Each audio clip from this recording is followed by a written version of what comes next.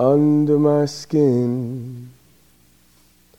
I've got you deep in the heart of me, so deep in my heart that you're nearly a part of me. I've got you under my skin. I've tried so not to give in, and I said to myself, this affair, it never will go so well. But why should I try to resist when, baby, I know so well that I've got you under my skin.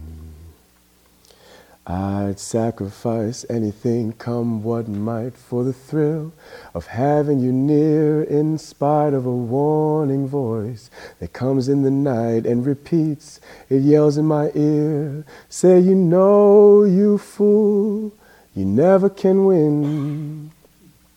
Use your mentality, step up to reality.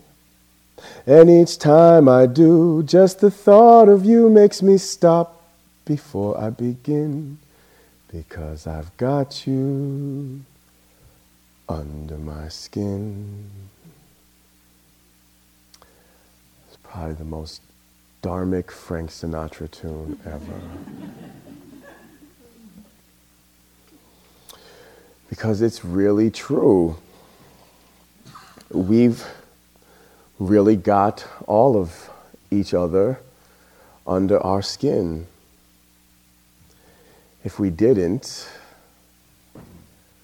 the silly things that happen in the news, or the tragic things that happen in the news, it wouldn't affect us so much. I don't know Michael Brown or Eric Garner. I don't know the 9 people who were shot and killed in South Carolina. But I weep for them. And I weep for their communities. And I've met the Dalai Lama from afar. But I weep for his story too. And we all know what it's like to see a cat playing the piano on Facebook and say, "Aw." If we weren't naturally under each other's skin, we wouldn't have such a profound effect on each other from afar. And music wouldn't matter, and books wouldn't matter. So when our experiences callous us and put bunions on the soul,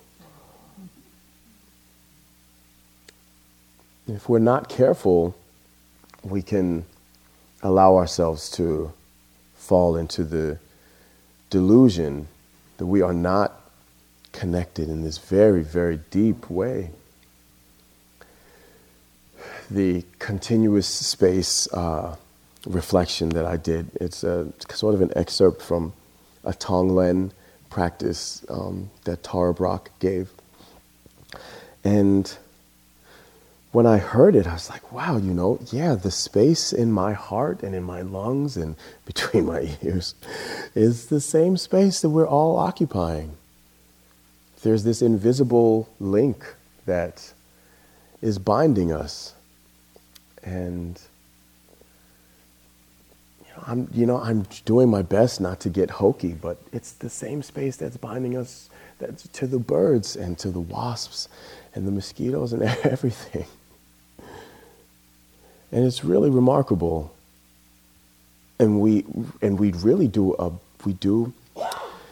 really good job of trying to convince ourselves that it's not true. In spite of a warning voice that comes in the night and repeats and yells in my ear, "You know, you fool, you never can win. Use your mentality." and step up to reality. Snap out of it. Moonstruck. Something just always wants to tell you, don't get too close. Even to our kids and even to our parents, because we know there's this perpetual pulling away. And so we try to guard ourselves from loving in a catastrophic way. Loving, knowing that, we do part from one another at some point in time, expectedly or unexpectedly. But the truth remains that we're all under each other's skin.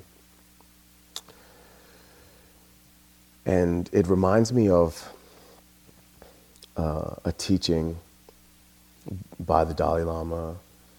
He said that, if you want to experience joy for yourself, then you really have to try to increase joy in the lives of others. And our little exercise with these things, with the whole heart tchotchkes or whatever, was so awesome. It reminded me, when I was a little bit more of a hippie and less blinged out than I am now.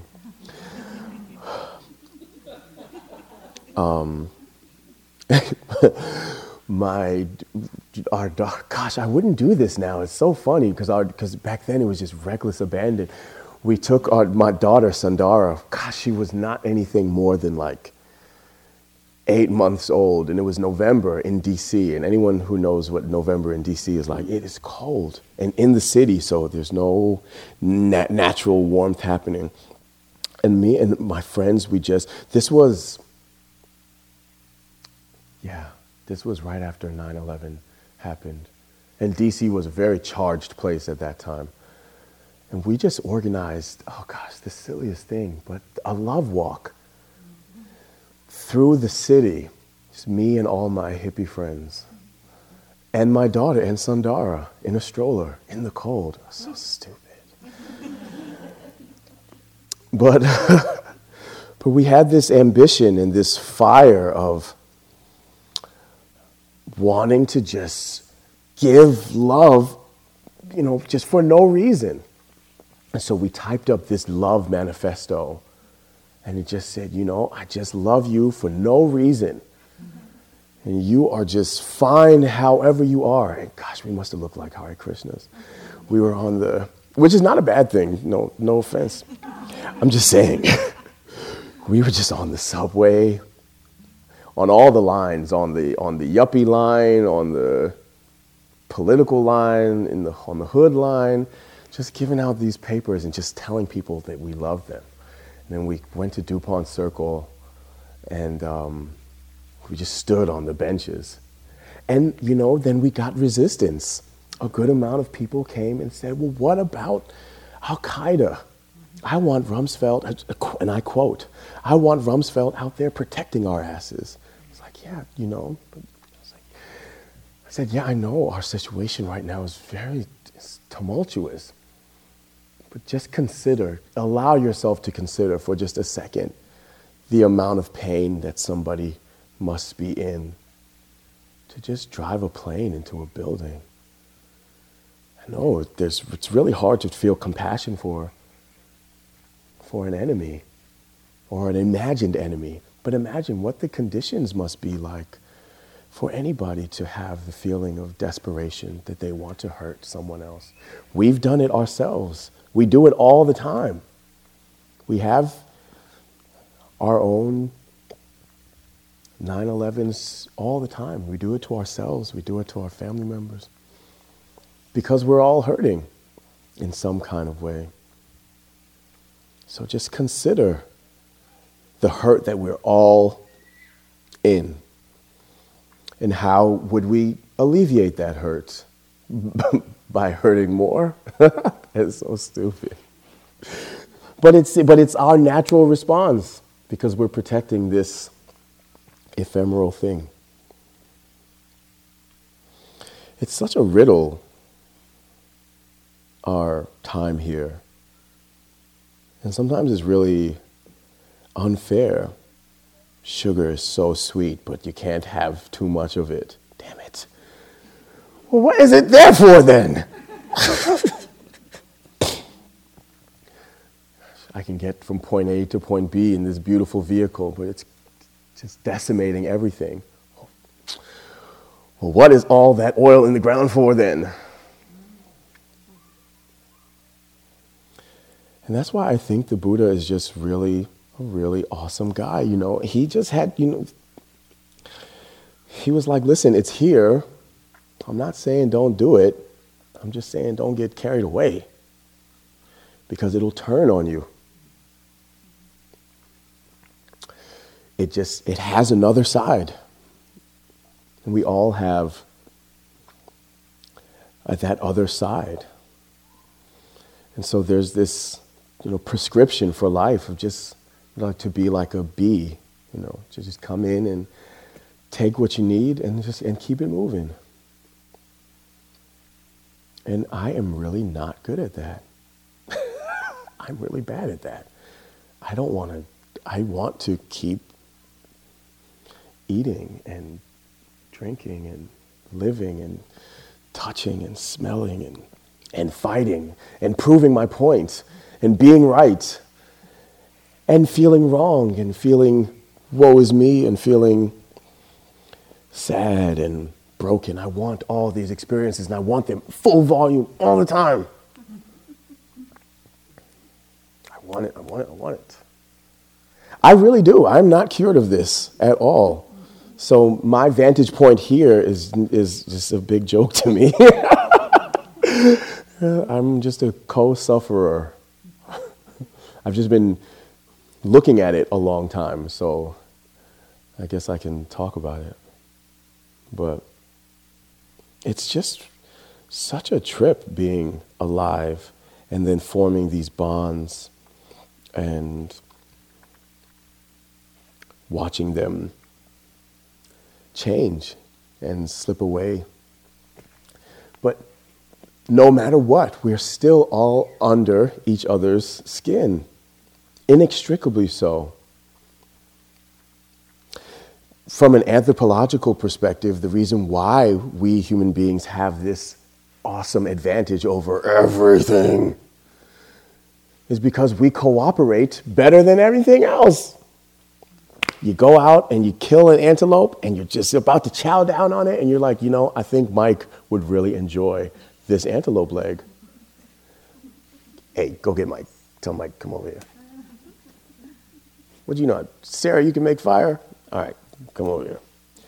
Go get your kids, get everybody. As a matter of fact, we are going to have a party.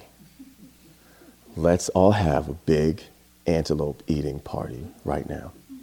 You get some, you get some, you get some, you get some. And now let's dance.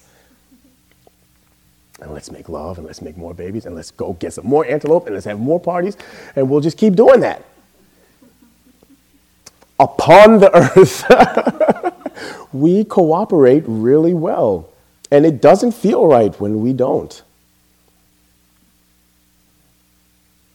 It feels, and when we're not included, there's this real palpable, fuck, I'm not a part of the thing. I'm not a part of the party. We are just hardwired to be together. That's how we've been winning, for better or for worse. Is this just natural togetherness, this big party that we're having as human beings.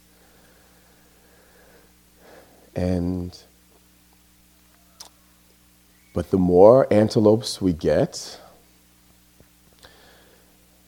the more we find individual ways to season them and prepare them. And then we have our own family recipes. And we have our own family way of doing it. And then you got your own family way of doing it. And now we've made farms. There's enough antelope to go around. I don't even need to come over. You got your own stove. I got my stove. I got my flat screen. I got my smartphone. I got my antelope. I can microwave my antelope. My antelope comes in the mail.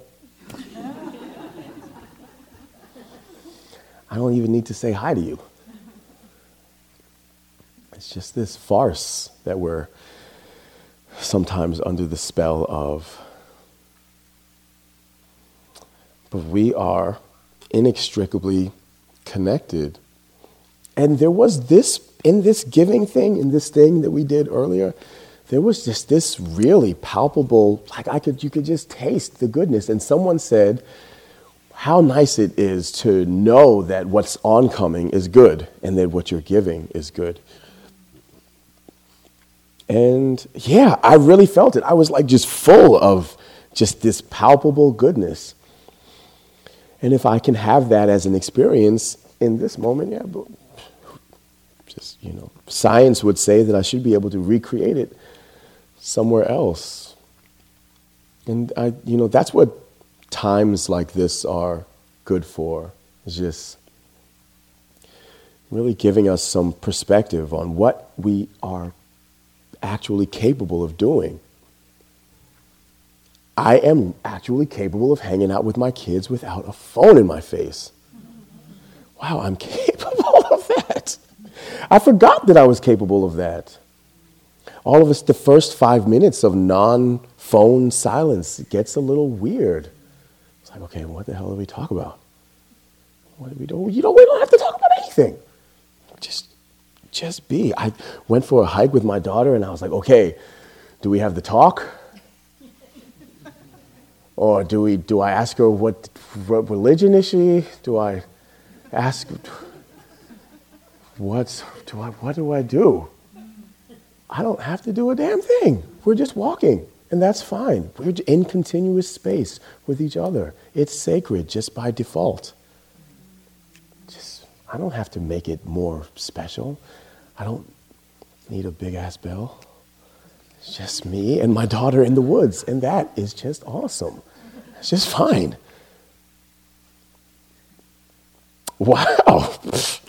I don't know, and me and my son, we went for a walk, and we did have a profound talk. It's like, Daddy, I'm becoming a better meditator. I was like, I just want you to be a better person.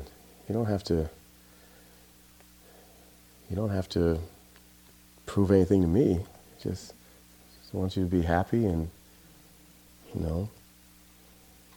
it's all sacred all the time, and we're all connected all the time. But we injure ourselves, and we injure each other. And then, I feel like whatever the concept of the devil is, it's that thing that makes you say that you're not worthy of having joy anymore, or joy in this moment, or you're not good enough to give goodness anymore. It's that lie. The devil is a lie. It's that lie that says that, oh man, I really messed up in this one way, and so I'm not invited to the party anymore. I've uninvited myself, or if they only knew how bad I really am, they wouldn't let me party with them. So I'm not included. Or we do that, or we pass that same judgment on to others. Like, cut me off in traffic, you ain't coming to my party. I remember what you said about my mama whenever you said it. You ain't coming to my party. Or that business deal that we were buddies and we went into this venture together and it was supposed to be amazing. We were going to change the world and it crashed and burned. I guess that's it. I don't want to see you anymore or hang out with you anymore or whatever. But we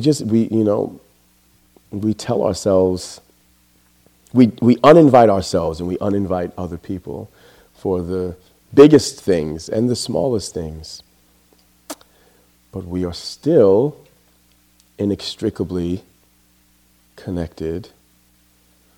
We're still under each other's skin.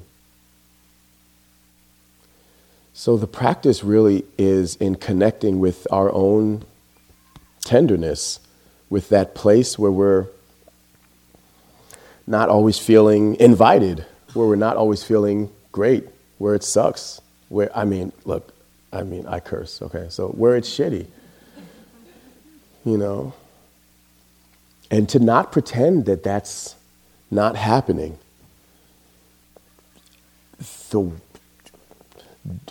Dung is all around us. There's no shortage of opportunities for feeling crappy. TV makes us feel crappy.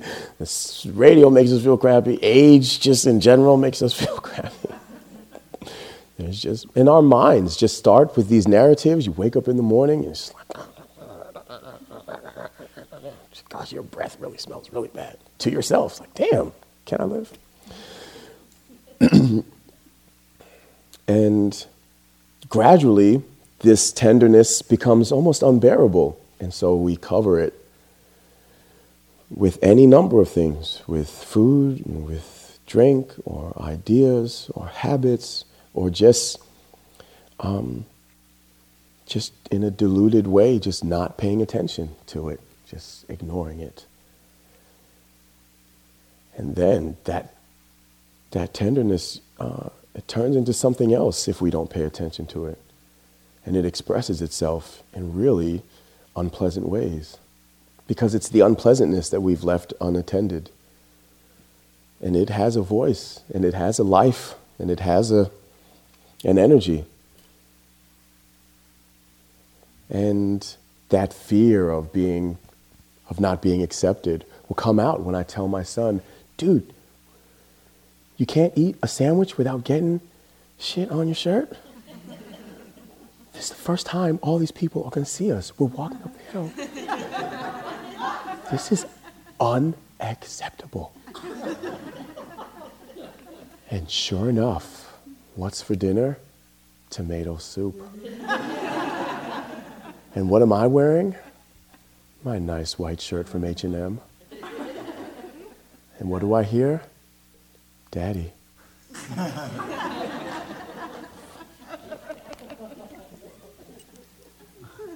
Then the absurdity of my request for him not to get stuff on him just comes up in my face, and I'm like totally embarrassed for my own self. Like, what do I even say now? Happens to the best of us. Just this unreasonable expectation that you won't spill food on yourself when you eat sometimes. It was really just about not wanting to be uninvited to this party that I'm coming into. Put your best face on. Make sure that everything is okay. Don't let them see that you're a human being with a mouth and hands. Where is your magic carpet? You left it at home? What is wrong with you? We just make up all this stuff to uninvite ourselves constantly. And it's just bullshit. And, we make up stuff about other people. And we take Polaroids and snapshots. Everyone's guilty of it, of who someone is to us in a moment. And we don't allow them to grow from that. That's what trauma really is. Trauma is a snapshot of a moment that we can't grow past from. And there's so many of us that in some little corner of us are still 12 and 10 and 15 and 16, just whatever impacted us that we couldn't really reconcile. We just kind of stay stuck there. We grow around it, but that little 4-year-old is going to have a temper tantrum at some point, and that 16-year-old is going to rebel again at some point, unless, if they're left unattended.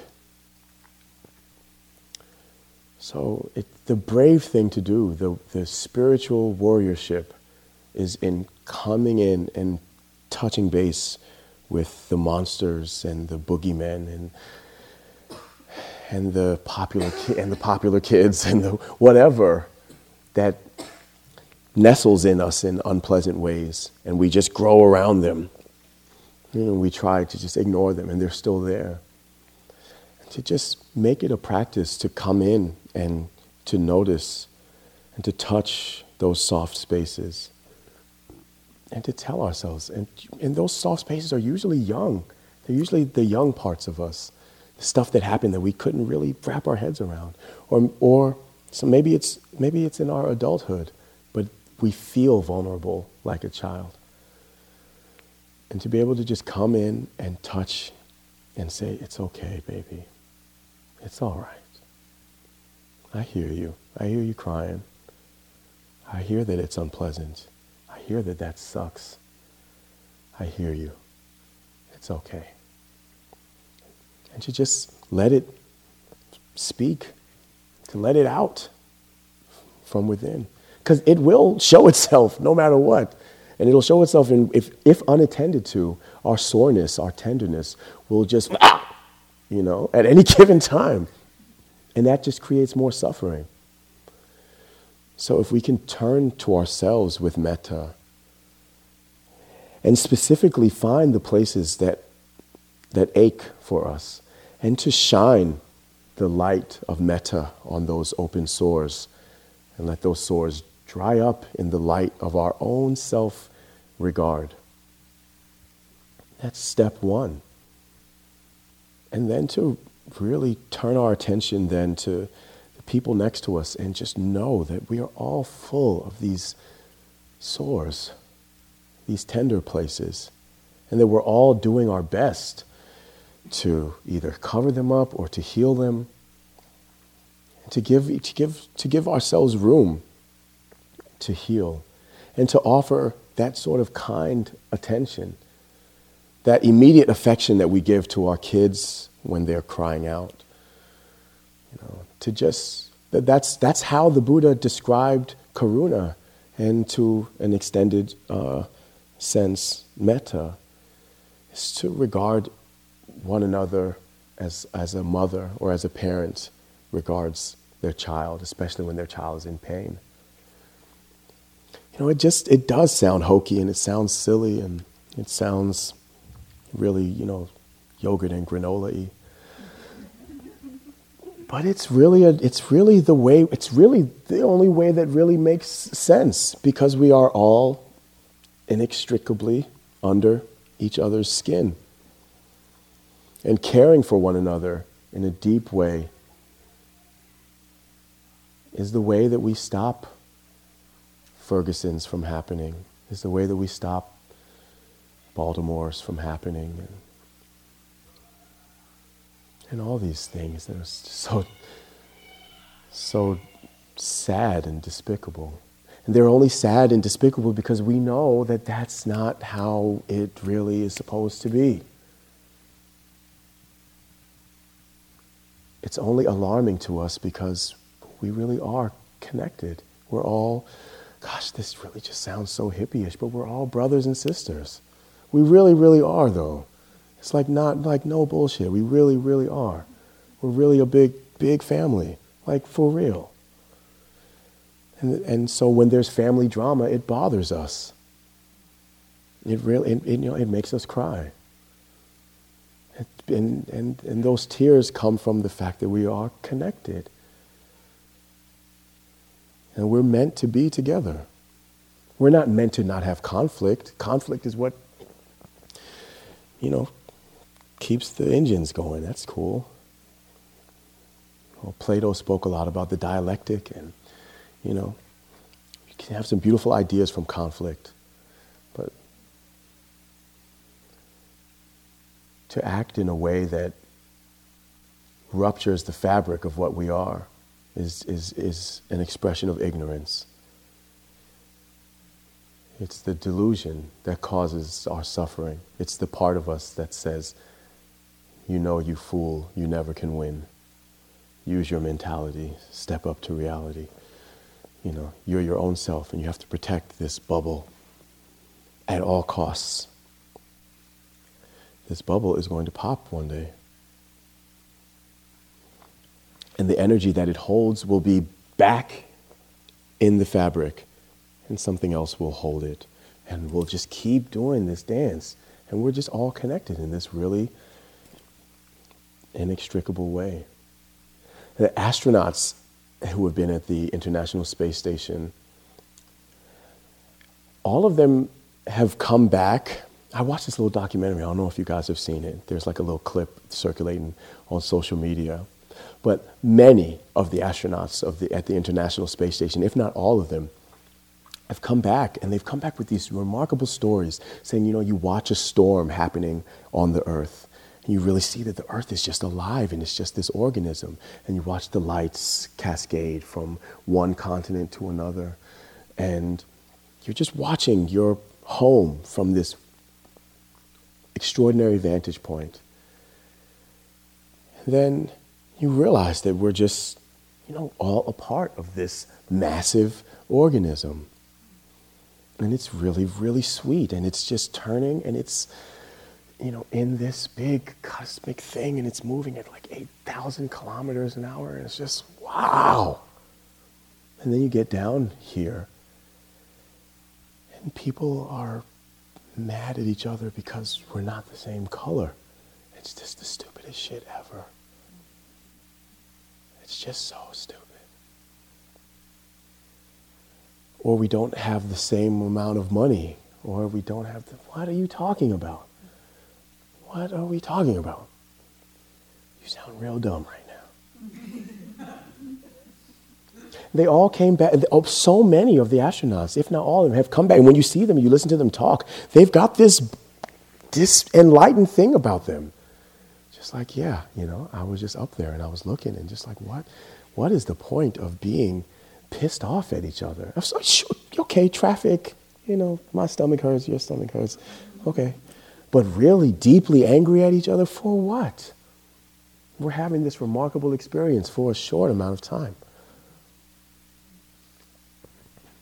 So,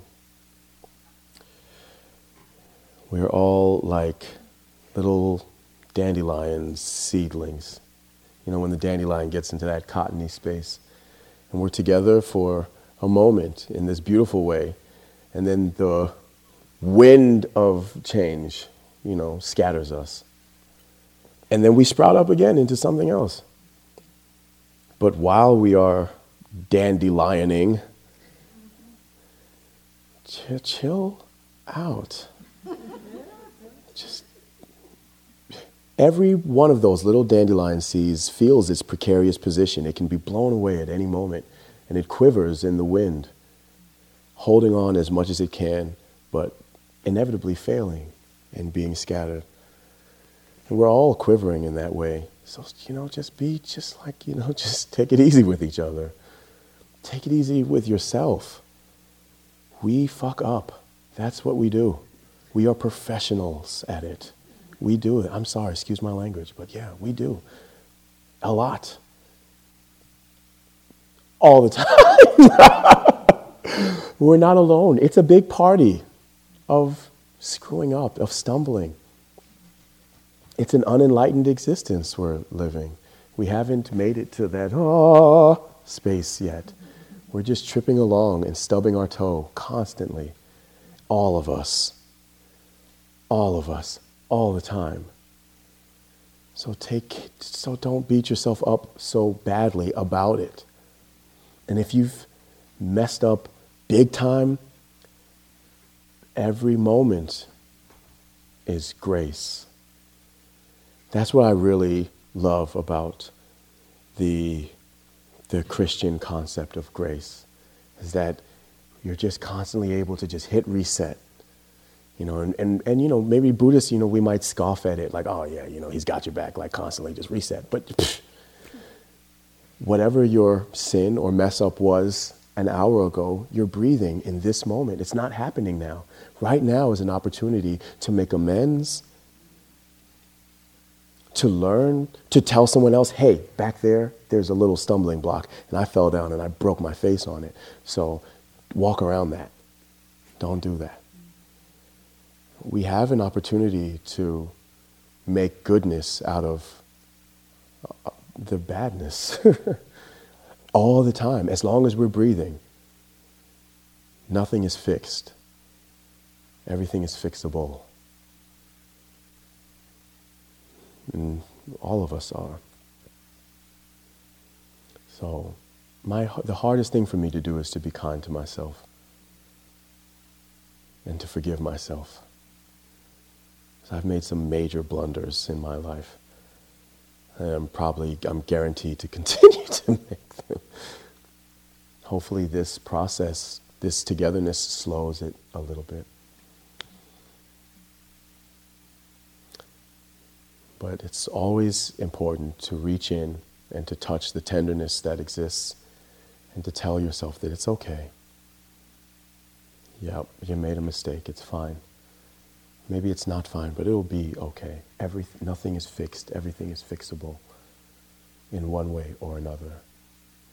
And then to turn to the people around you and to know that they are also in a state of perpetual toe stubbing, and to offer your kindness, offer your metta, offer that parental love to one another.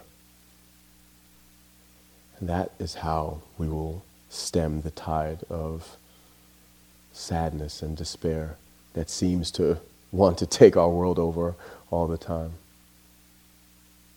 But this is the revolution.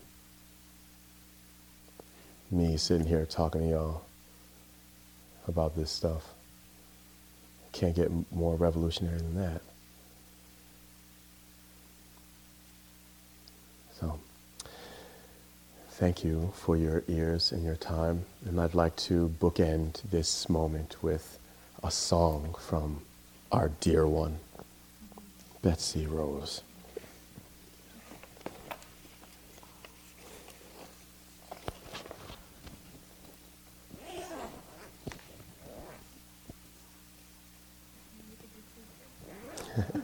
Whoa.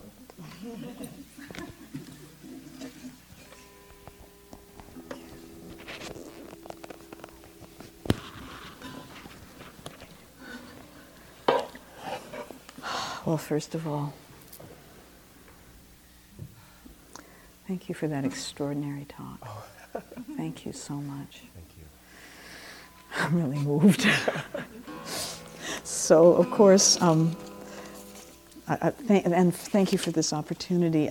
It's a tradition for me to sing to the parents at some point in a retreat, and I find I really missed it. I was really missing it, so I just got real bold and asked Ofosu if I could just barge in on his talk to do one song.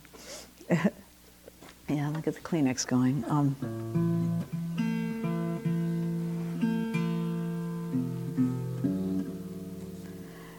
And I had no idea what you were going to talk about and what your reference points were going to be, and it's perfect. Awesome. This is a song about my mother, and who is so under my skin, and even perhaps ever more so now that she's gone. She died last fall, so since I've seen you last, I've lost my second parent. Thank you. And so I just wanted to share the first and only song I've written since her death about her, which I think is just a gift to you, to remind you of the legacy that you're providing for your children right now, and have provided from their birth, and will keep on. And you won't even know how much you live in them until you're gone. And then I hope when we're gone we get to look down and see that. But my son is 23 now, and I have to say already I'm just so blown away by the seeds that are blooming from me, but from my parents. I see my parents in my son, and there's just nothing more beautiful, I think, than that generational feeling of transmission. And so all us little dandelion fluffs are both completely ephemeral and lasting, yes, like eternal. Absolutely.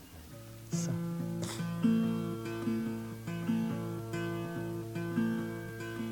I can tie my shoe, I can brush my teeth without my mother.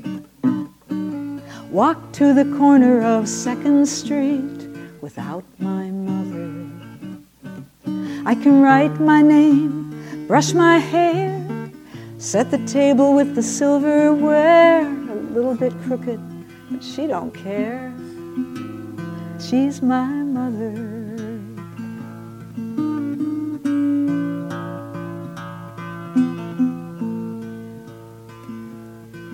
I can sleep overnight at my best friend's house without my mother. Get up on stage and take a bow without my mother. I stole money for candy from her purse, but the taste of the guilt just got worse and worse. That kind of love is a gift and a curse. I love my mother.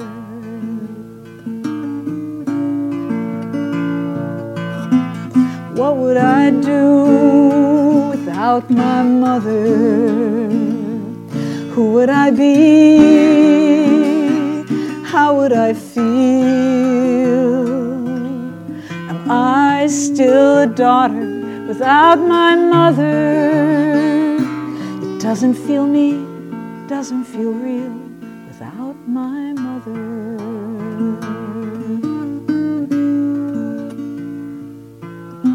Well, I went off to boarding school, I left my mother. I got a little wild, I broke some rules, I'll show my mother. But when it all came crashing down and they sent me off to the lost and found, all I really needed was solid ground. I needed my mother.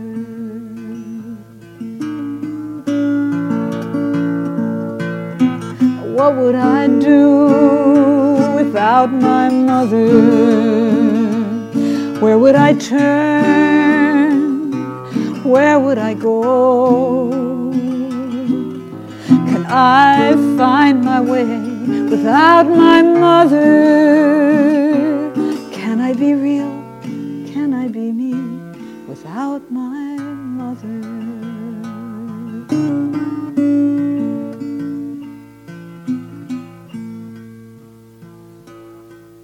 Well, I knew someday I would have to live without my mother. Thought the sky would fall and the earth would shift without my mother. But she taught me to sing, his eye is on the sparrow, even when the path is dark and narrow. She's in my bones, down to the marrow.